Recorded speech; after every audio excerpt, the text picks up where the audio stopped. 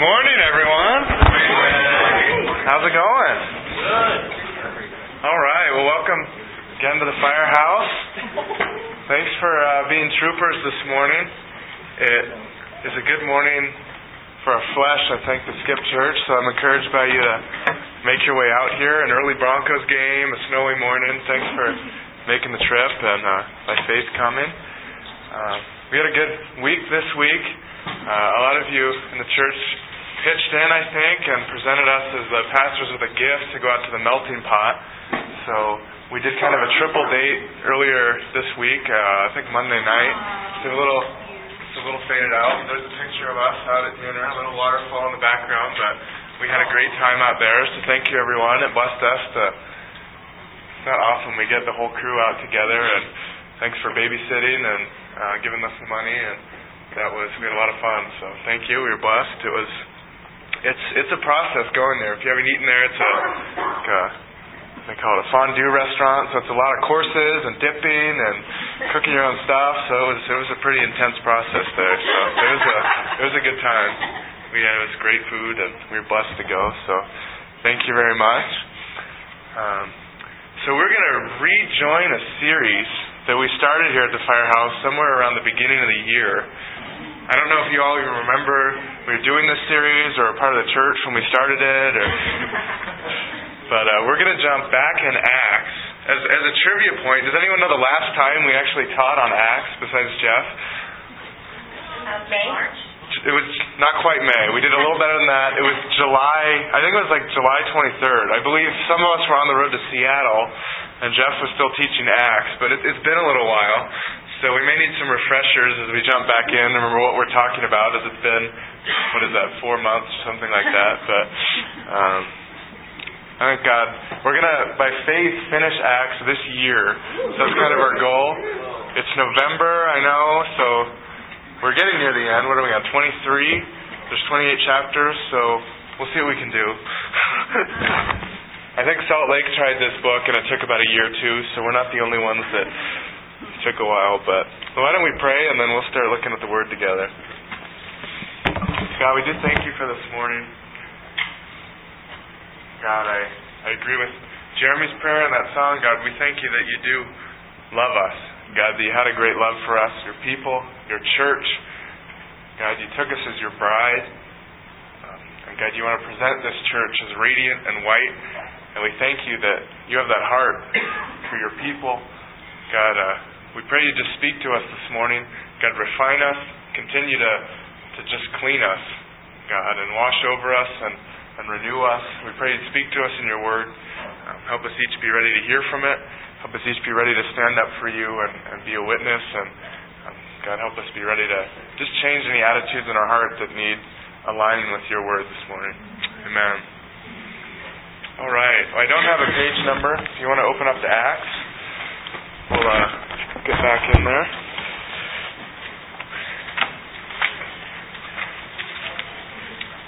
Let's see. It looks like 1104 in the House Bible. Following along.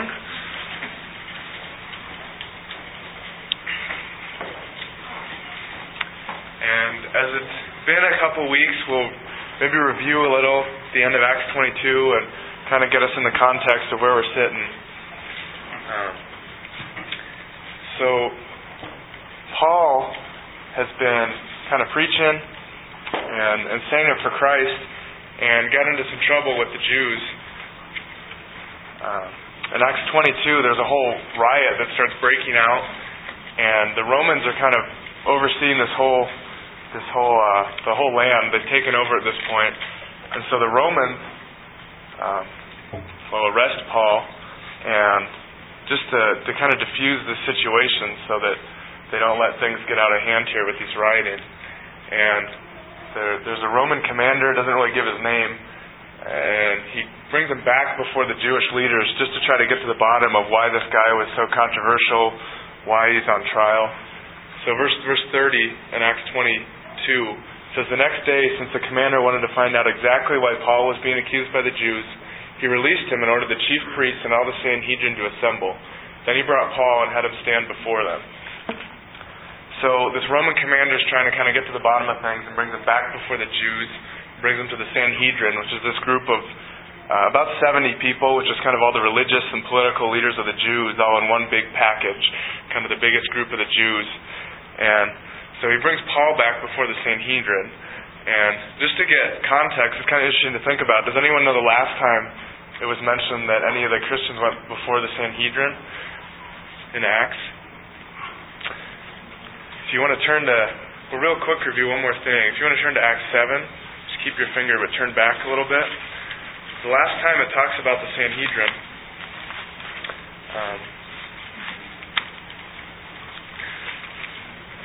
it's right at the end of Acts 7, is when Stephen goes before the Sanhedrin. And Acts 7:59, it says, while they were stoning him, Stephen prayed, Lord Jesus, receive my spirit. Then he fell on his knees and cried out, Lord, do not hold this sin against them. And when he had said this, he fell asleep. So they've judged him and they stoned him to death. And in chapter 8, verse 1, it says, and Saul was there, giving approval to his death.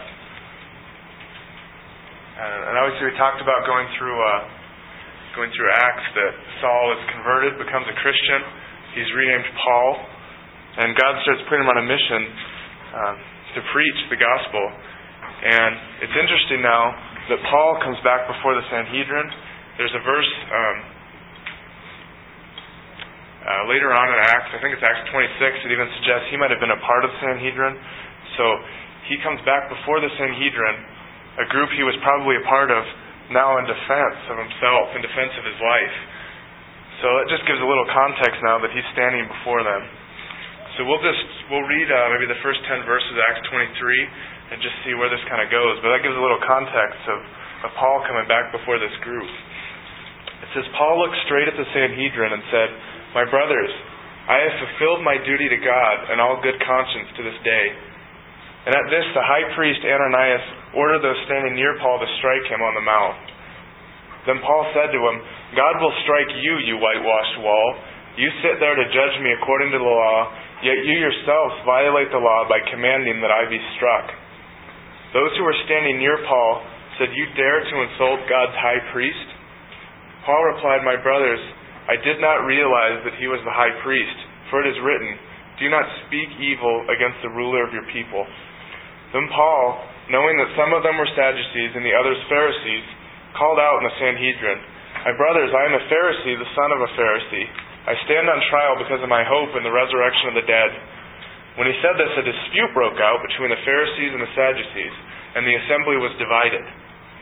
The Sadducees say that there is no resurrection, and that there are neither angels nor spirits, but the Pharisees acknowledge them all. There was a great uproar, and some of the teachers of the law, who were Pharisees, stood up and argued vigorously. We find nothing wrong with this man, they said. What if a spirit or an angel has spoken to him?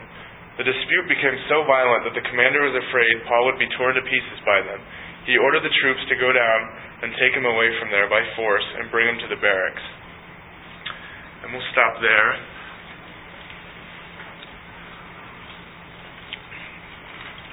So again, Paul's coming before them in a defense of himself. It's been a while since we looked at it, but in Acts 22 they've already gotten angry at him and tried to beat him up once.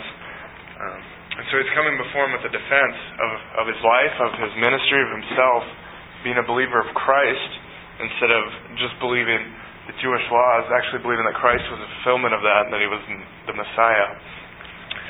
And so the first verse, when he comes before it, I'm challenged by what he says to start his defense. Verse 1 says, Paul looked straight at the Sanhedrin and said, my brothers, I have fulfilled my duty to God in all good conscience to this day. And there's some back and forth that starts after this. But I'm encouraged that he has fulfilled his duty to God in good conscience. And so the point I wrote up there is that we need to have a clean and sharpened conscience before God to be greatly used as a witness. It's challenging to think that he came before his defense. It's a good example that he could say this. I come before you today in good conscience. My conscience is good before God. Conscience, we all know what it is, but if you break down the word a little bit, it means with knowledge, specifically with the knowledge of our sin. And so having a good conscience means that knowing what sin is, knowing God's laws, we're in right standing with Him. And I said we need to have a sharpened conscience too, because even to be in right standing, we also need to have a sensitive conscience that isn't hardened, that isn't chipped away at by little sacrifices over time. I think we have a basic understanding of what's right and wrong, and over time we just slide on it. We slide and just compromise, and it takes a little more, and we just keep compromising. And we're going to look, I just want to take you through a few verses on this, but we're going to look that we need to renew our minds and we need to renew our hearts, that we take off some of that shielding over our heart, that we might have a fresh conscience, a sensitive conscience. Otherwise, we just become hardened over time. I think of it kind of like a sword. Think of it like a samurai sword or something. Our conscience is meant to just slice through like a sword. It's meant to just cut us to the bone when we sin and when we gone against it. And when we start disobeying, it just becomes dull over time. And it's like a prop sword all of a sudden, and you can hit it and it doesn't do much, and it should cut through you, but you ignore it, it's not going to do anything to you. I think sometimes renewing ourselves in God's Word is like sharpening that sword back up, that our conscience is sensitive, our conscience is right in knowing what God's Word is. Hold your finger in Acts and turn with me real quick to Psalm 119. This is a psalm that's encouraged me a lot, just to remember a few verses on how God's Word,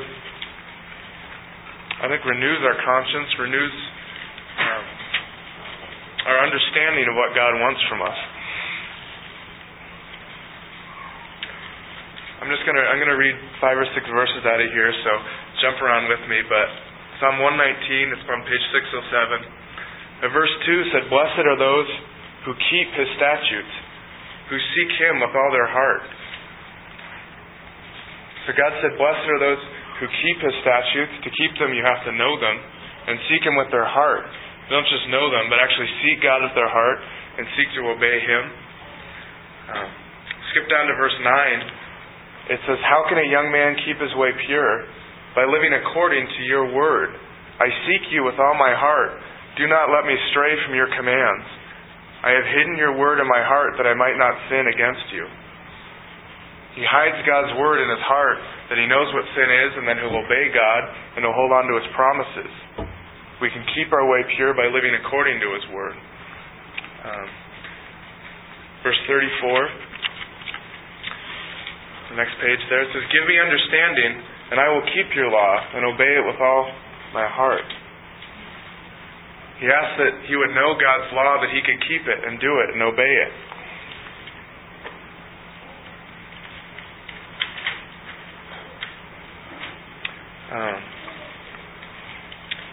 Skip to the next page real quick to verse 104. It says, "I gain understanding from your precepts, from His rules, from His laws, from His promises. Therefore, I hate every wrong path."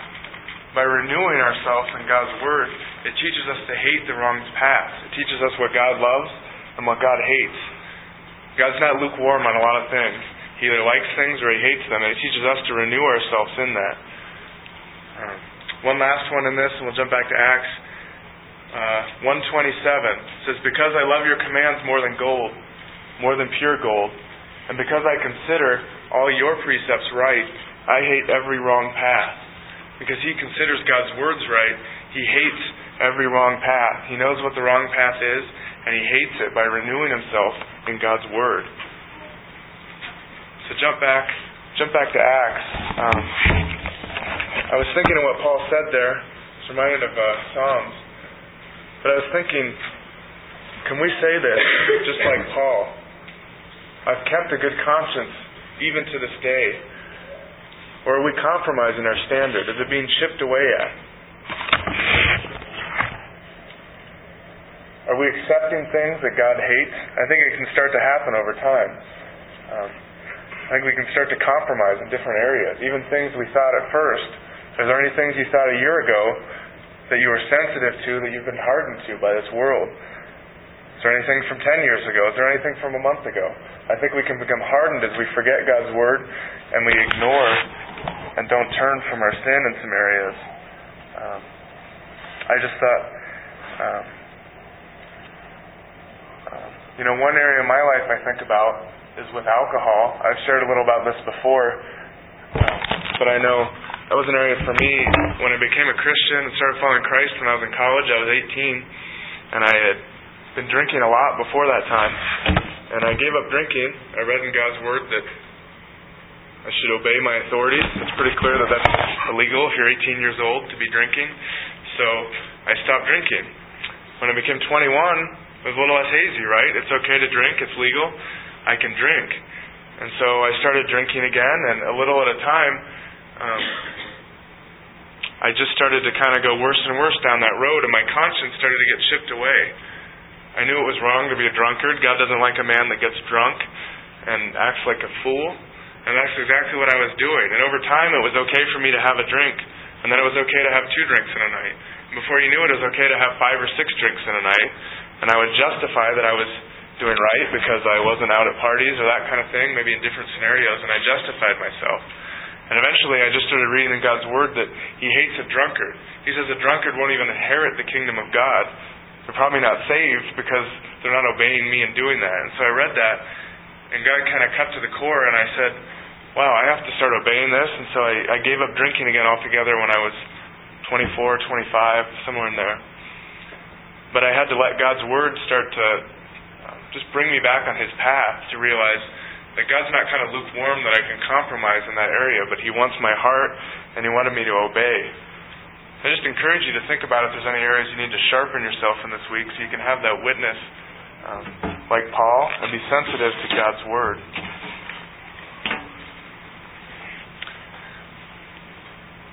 We're going to look on a little bit in Acts here. So after he says that, verse 2 says, "At this the high priest Ananias ordered those standing near Paul to strike him on the mouth. Paul said to him, 'God will strike you, you whitewashed wall. You sit there and judge me according to your law, or to the law. Yet you yourselves violate the law by commanding that I be struck.'" And so what he's talking about, they did break the law in doing this. I put the point up here that God wants us to have a heart more like Paul and less like the Pharisees. And one of the things he's talking about here is that Leviticus 25 is what he's referring to. That it talks about that if you're going to see a man on trial, you have to give him a time to defend himself, a just witness, before you execute a judgment. And without hearing their trial, they just struck him. And so he's right in saying that they were out of line there by doing that. And the problem is that, even him calling them a whitewashed wall, I think of that phrase, Jesus called them the same thing because they were upholding the law, they were judging people based on the law, but they themselves weren't very eager to do it. They were eager to look pretty good and to put on their robes and to judge people, but they weren't eager to do it. And even in this case, they're bringing him before it for breaking their law, breaking God's law, and yet they're breaking it in the process of judging Paul for that.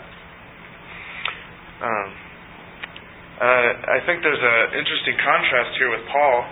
He also, if you look at this, is out of line, in that he didn't realize, for some reason he didn't realize that the high priest was in that group at the time. There's different theories on that, whether it was convened late at night or his vision was going. We read about in the letters that he wouldn't have known that. But he didn't realize it, and so someone called out to him and says, verse 4, that you dare to insult God's high priest. And it says, Paul replied, "Brothers, I did not realize that he was the high priest, for it is written, 'Do not speak evil about the ruler of your people.'" I laugh because verse 1 says, Paul says, I've followed God in good conscience up until this day. The funny thing is that within 2 verses he sins. humbling for him, I'm sure. But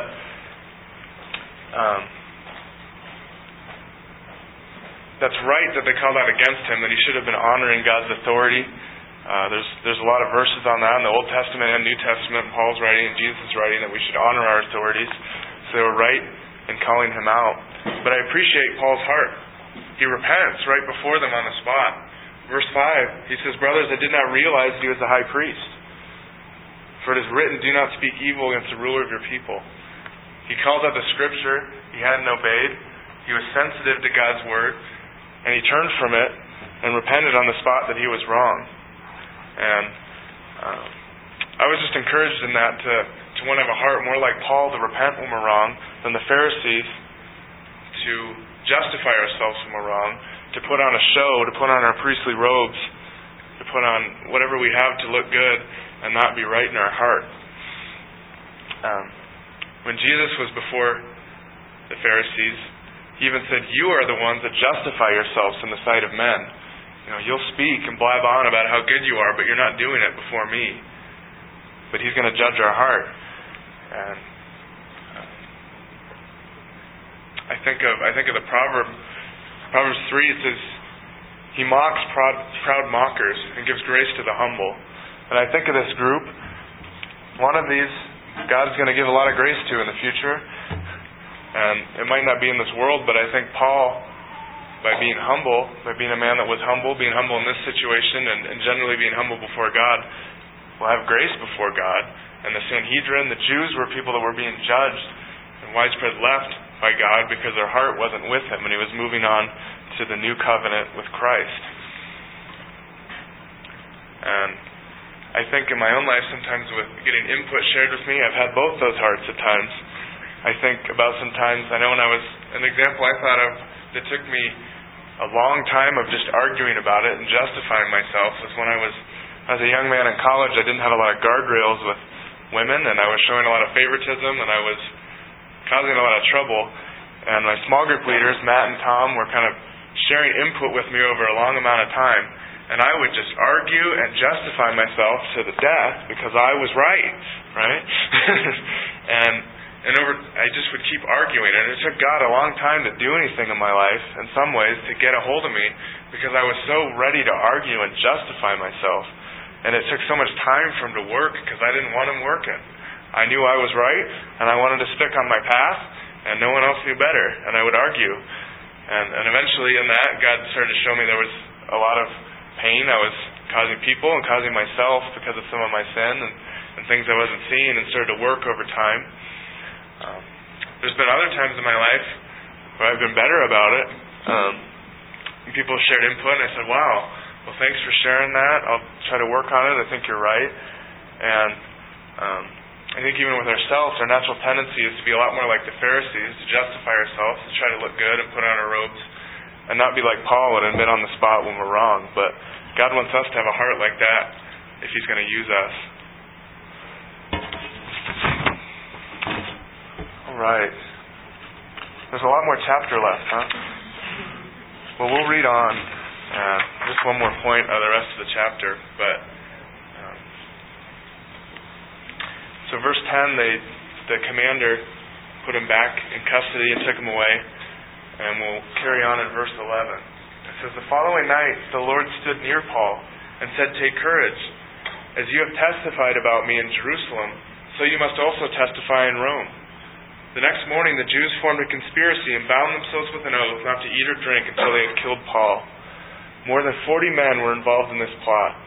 They went to the chief priests and elders and said, 'We have taken a solemn oath not to eat anything until we have killed Paul.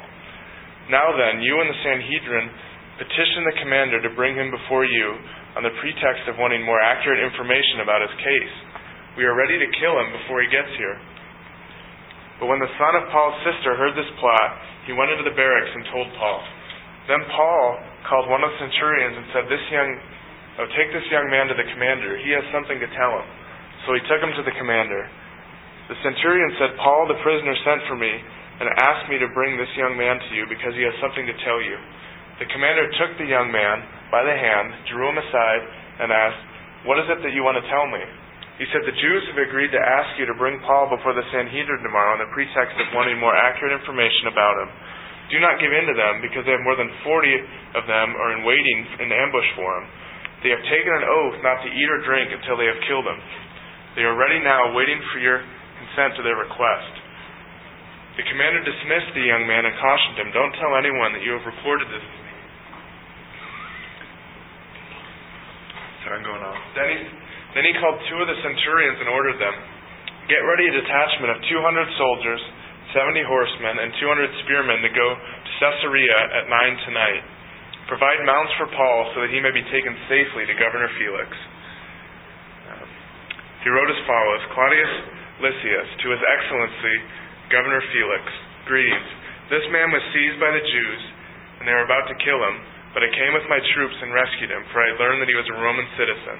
I wanted to know why they were accusing him, so I brought him to their Sanhedrin. I found that the accusations had to do with questions about their law, but there was no charge against him that deserved death or imprisonment. When I was informed of the plot to be carried out against this man, I sent him to you at once. I also ordered his accusers to present to you their case against him." So the soldiers, carrying out their orders, took Paul with them during the night and brought him as far as Antipatris. The next day they let the cavalry go on with him, and they returned to the barracks. When the cavalry arrived at Caesarea, they delivered the letter to the governor and handed Paul over to him. The governor read the letter and asked which province he was from. Learning that he was from Cilicia, he said, "I will hear your case when your accusers get here." Then he ordered that Paul be kept under guard in Herod's palace.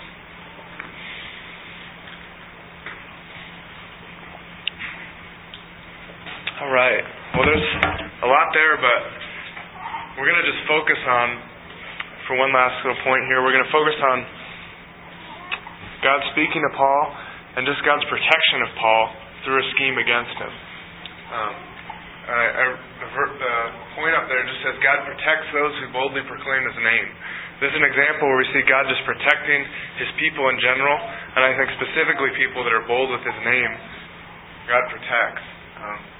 Acts 23:11 there says, "The following night the Lord stood near Paul and said, 'Take courage. As you have testified about me in Jerusalem, so you must also testify in Rome.'" And so God gives him a little promise, a little charge here that, take courage, Paul. There's people after you. The Jews want to kill you. The Romans have you in custody. But take courage. I see this as kind of a promise. As you have testified about me in Jerusalem, so you must also testify in Rome. He's given him a sense that he's going to use him way down. Rome is kind of the center of the Roman Empire, so he'd have to get, kind of like in our courts, if you're in your little district court, you'd have to go to county, and all the way up to the Supreme Court is kind of all the way to going to Rome, that this thing's going to get escalated, and you're going to be a witness to me right in the heart of the Roman Empire, which is encouraging. But I think of some of the charges, even Acts 1:8, at the bottom we write, "To the ends of the earth." That verse from that, I think even that is kind of a promise in it. When he sends them out on their mission, he says, "You will be my witnesses, both in Jerusalem and all Judea and Samaria, and even to the remotest parts of the earth." You'll be my witness, taking the gospel onto the remotest parts. And this is one of the ways that starts happening, that things get escalated with Paul. But as we just read in there, immediately things are not looking good. The next thing that happens here, I think we have another verse, says, "The next morning the Jews formed a conspiracy and bound themselves with an oath not to eat or drink until they had killed Paul. More than 40 men were involved in this plot." So immediately after God speaking to him in the night, this whole group of 40 people are taking an oath that they want to kill Paul. It even talks about in there somewhere that the Sanhedrin, that group he was before, conspires with them. They're all kind of in this together, because more than even those guys that were supposed to be upholding God's law, they're kind of in this plot to get him out in the night and trick the Romans to be able to kill him at their command. And so there's this whole plot against him, and it's cool to see God's protection in the middle of this. The next verse after, I think it's 16, and it says, "But when the son of Paul's sister heard of this plot, he went into the barracks and told Paul." So God brings it about that somehow his nephew catches wind of this plot to kill him. who knows how he's hearing all these guys conspiring in the night, but there's not a lot of mention of his family, but it's cool that God uses a boy. He mentions that he's a young man later. I don't know his exact age, but he's a younger man. God uses him humbly to come save Paul and to bring word of things. And so he comes, and like I said, he comes and tells the commander that there's this whole scheme against him. And the commander is going to be used in the middle of this. He's really out for his own neck. The commander doesn't want this riot to break out. He learns that Paul's a Roman citizen, so he doesn't want the Jews to kill a Roman citizen. And so he's out to make himself look good. He's not really wanting to defend Paul because he thinks he's a great Christian or anything like that. But God's going to use this guy even though he's not really aligned with the believers. But God uses this guy. It talks about in verse 23 how God delivers him from this plan. It says, then the commander called 2 of his centurions and ordered them, get ready a detachment of 200 soldiers, 70 horsemen, and 200 spearmen to go to Caesarea at 9 tonight. Provide mounts for Paul so they might be taken safely to Governor Felix. So there's 40 guys hiding out in the bushes or along the road somewhere that they're gonna overpower whatever little transport is taking Paul and kill him. And so I kind of laugh at this and saying this is God's little escort in the middle of that there's 40 guys out there waiting. And as you count these numbers up, these are Roman soldiers that are in the army, highly trained guys that this is like the greatest army in the world, at least that part of the world at the time. It says there's 200 soldiers, 70 horsemen, and 200 spearmen. That adds up to 470 Roman soldiers are detached to get Paul safely to the next governor along the pass in the Roman Empire. I laugh at that thinking these Jews think they're going to outsmart him, they're going to outsmart God, they're going to get this guy. And right after encouraging Paul in the midst of this, God brings his escort of 470 Roman soldiers. It's cool to see God's heart that, probably 100 of them could have done it, but that's about roughly half of the total army that this guy would be commanding and have under him. He sends out with them. God's our protector. I think especially God tells him that he's going to be his witness. I think there's a special protection for people that are out there getting something done in the kingdom and proclaiming God's name. But God is our protector. I think of one time this played out in my life of just trusting God as a protector. There was someone that started making accusations against me. There was some disagreement between us, and like Paul, I think I had done some things wrong there and needed to repent of some things myself, but a lot of the accusations went, I think, maybe beyond what happened and were accusations against my character or my fitness to be a pastor or different things. And so there was a bunch of accusations coming. And I remember, you don't have to turn there, I think a verse I was just trusting in at the time. I just felt like I was kind of powerless. There were some things that was kind of like he said, she said, one word against another. And I just was praying to God, and I remember Psalm 31 I read, and it says, in you, O Lord, I have taken refuge. Let me never to be put to shame. Deliver me in your righteousness. Turn your ear to me, come quickly to my rescue. Be my rock of refuge, a strong fortress to save me. Since you are my rock and my fortress, for the sake of your name, lead and guide me. Free me from the trap that is set for me, for you are my refuge. Into your hands I commit my spirit. Redeem me, O Lord, the God of truth. And I was just trusting in God's promises through that time, thinking, it's a situation on my own. I don't know if I can really get out of it. It was a little messy and not a fun thing to be in. I remember just praying. In the midst of that, I remember God just coming to my defense in some ways of using my co-pastors just to defend me in the face of accusations. And for me, it was just a way of God coming through on my behalf, saying He wanted to be my defense. He wanted to be my defender to keep me on this mission. And I praised God in that and just started to learn that God is a defender of people. Like Paul, he wants to defend those who proclaim His name. I think we can go to the bank on that God will defend His people. He doesn't let any out of His hands that get snatched from him. He's in control of the whole thing, and he's going to win this battle at the end. We can trust in him. I also think of Tom Short. That guy, a lot of you know him. He was on campus out here just a few weeks ago preaching. He goes out and does campus preaching. He's out there all the time, and I think a lot of times there's these whole crowds against him, and sometimes the cops are coming in to break things up, and they carry people off. Sometimes there's people fighting each other in the crowd and that kind of thing. But I think he's going to be defended by God because he's out there proclaiming. There's a lot of people praying for him. I don't know if any of you have him. He gives out these bracelets just to remind people to pray for him all the time. I've seen a lot of you wearing them from time to time, but that's a guy I think, you know what? God's going to have him in his hand. That's the guy that's out there boldly proclaiming his name. And like Paul, he might not, I don't know if Tom's going to see 470 Roman soldiers roll into Ohio State campus or anything, but I think that's the guy that's going to be protected by God because he's out there on the front lines for him, and he's trusting in God's reputation to come through on his promises. I'm encouraged by Paul's story here and thinking we can just be reminded of that. I think it's good just to think, even greater than this Roman army, God has all the angels, He has all of the power in heaven and earth at His disposal when we're going out in His name. And He can use that when we pray, when we ask Him for help. That's encouraging to me to think all that help is behind us in the mission we're on. It's encouraging to think God, there's that backing there when we're on His mission. So just keep that in mind. I think when we're afraid, when we think there's opposition, when our coworkers or classmates aren't going to like us, aren't going to like our message, when we're mocked, when we're threatened, we have a defender like that. We have a defender that will send the Roman army, will send his angels in our defense when we proclaim Him. So we can keep that in mind and know that there's that backing with God.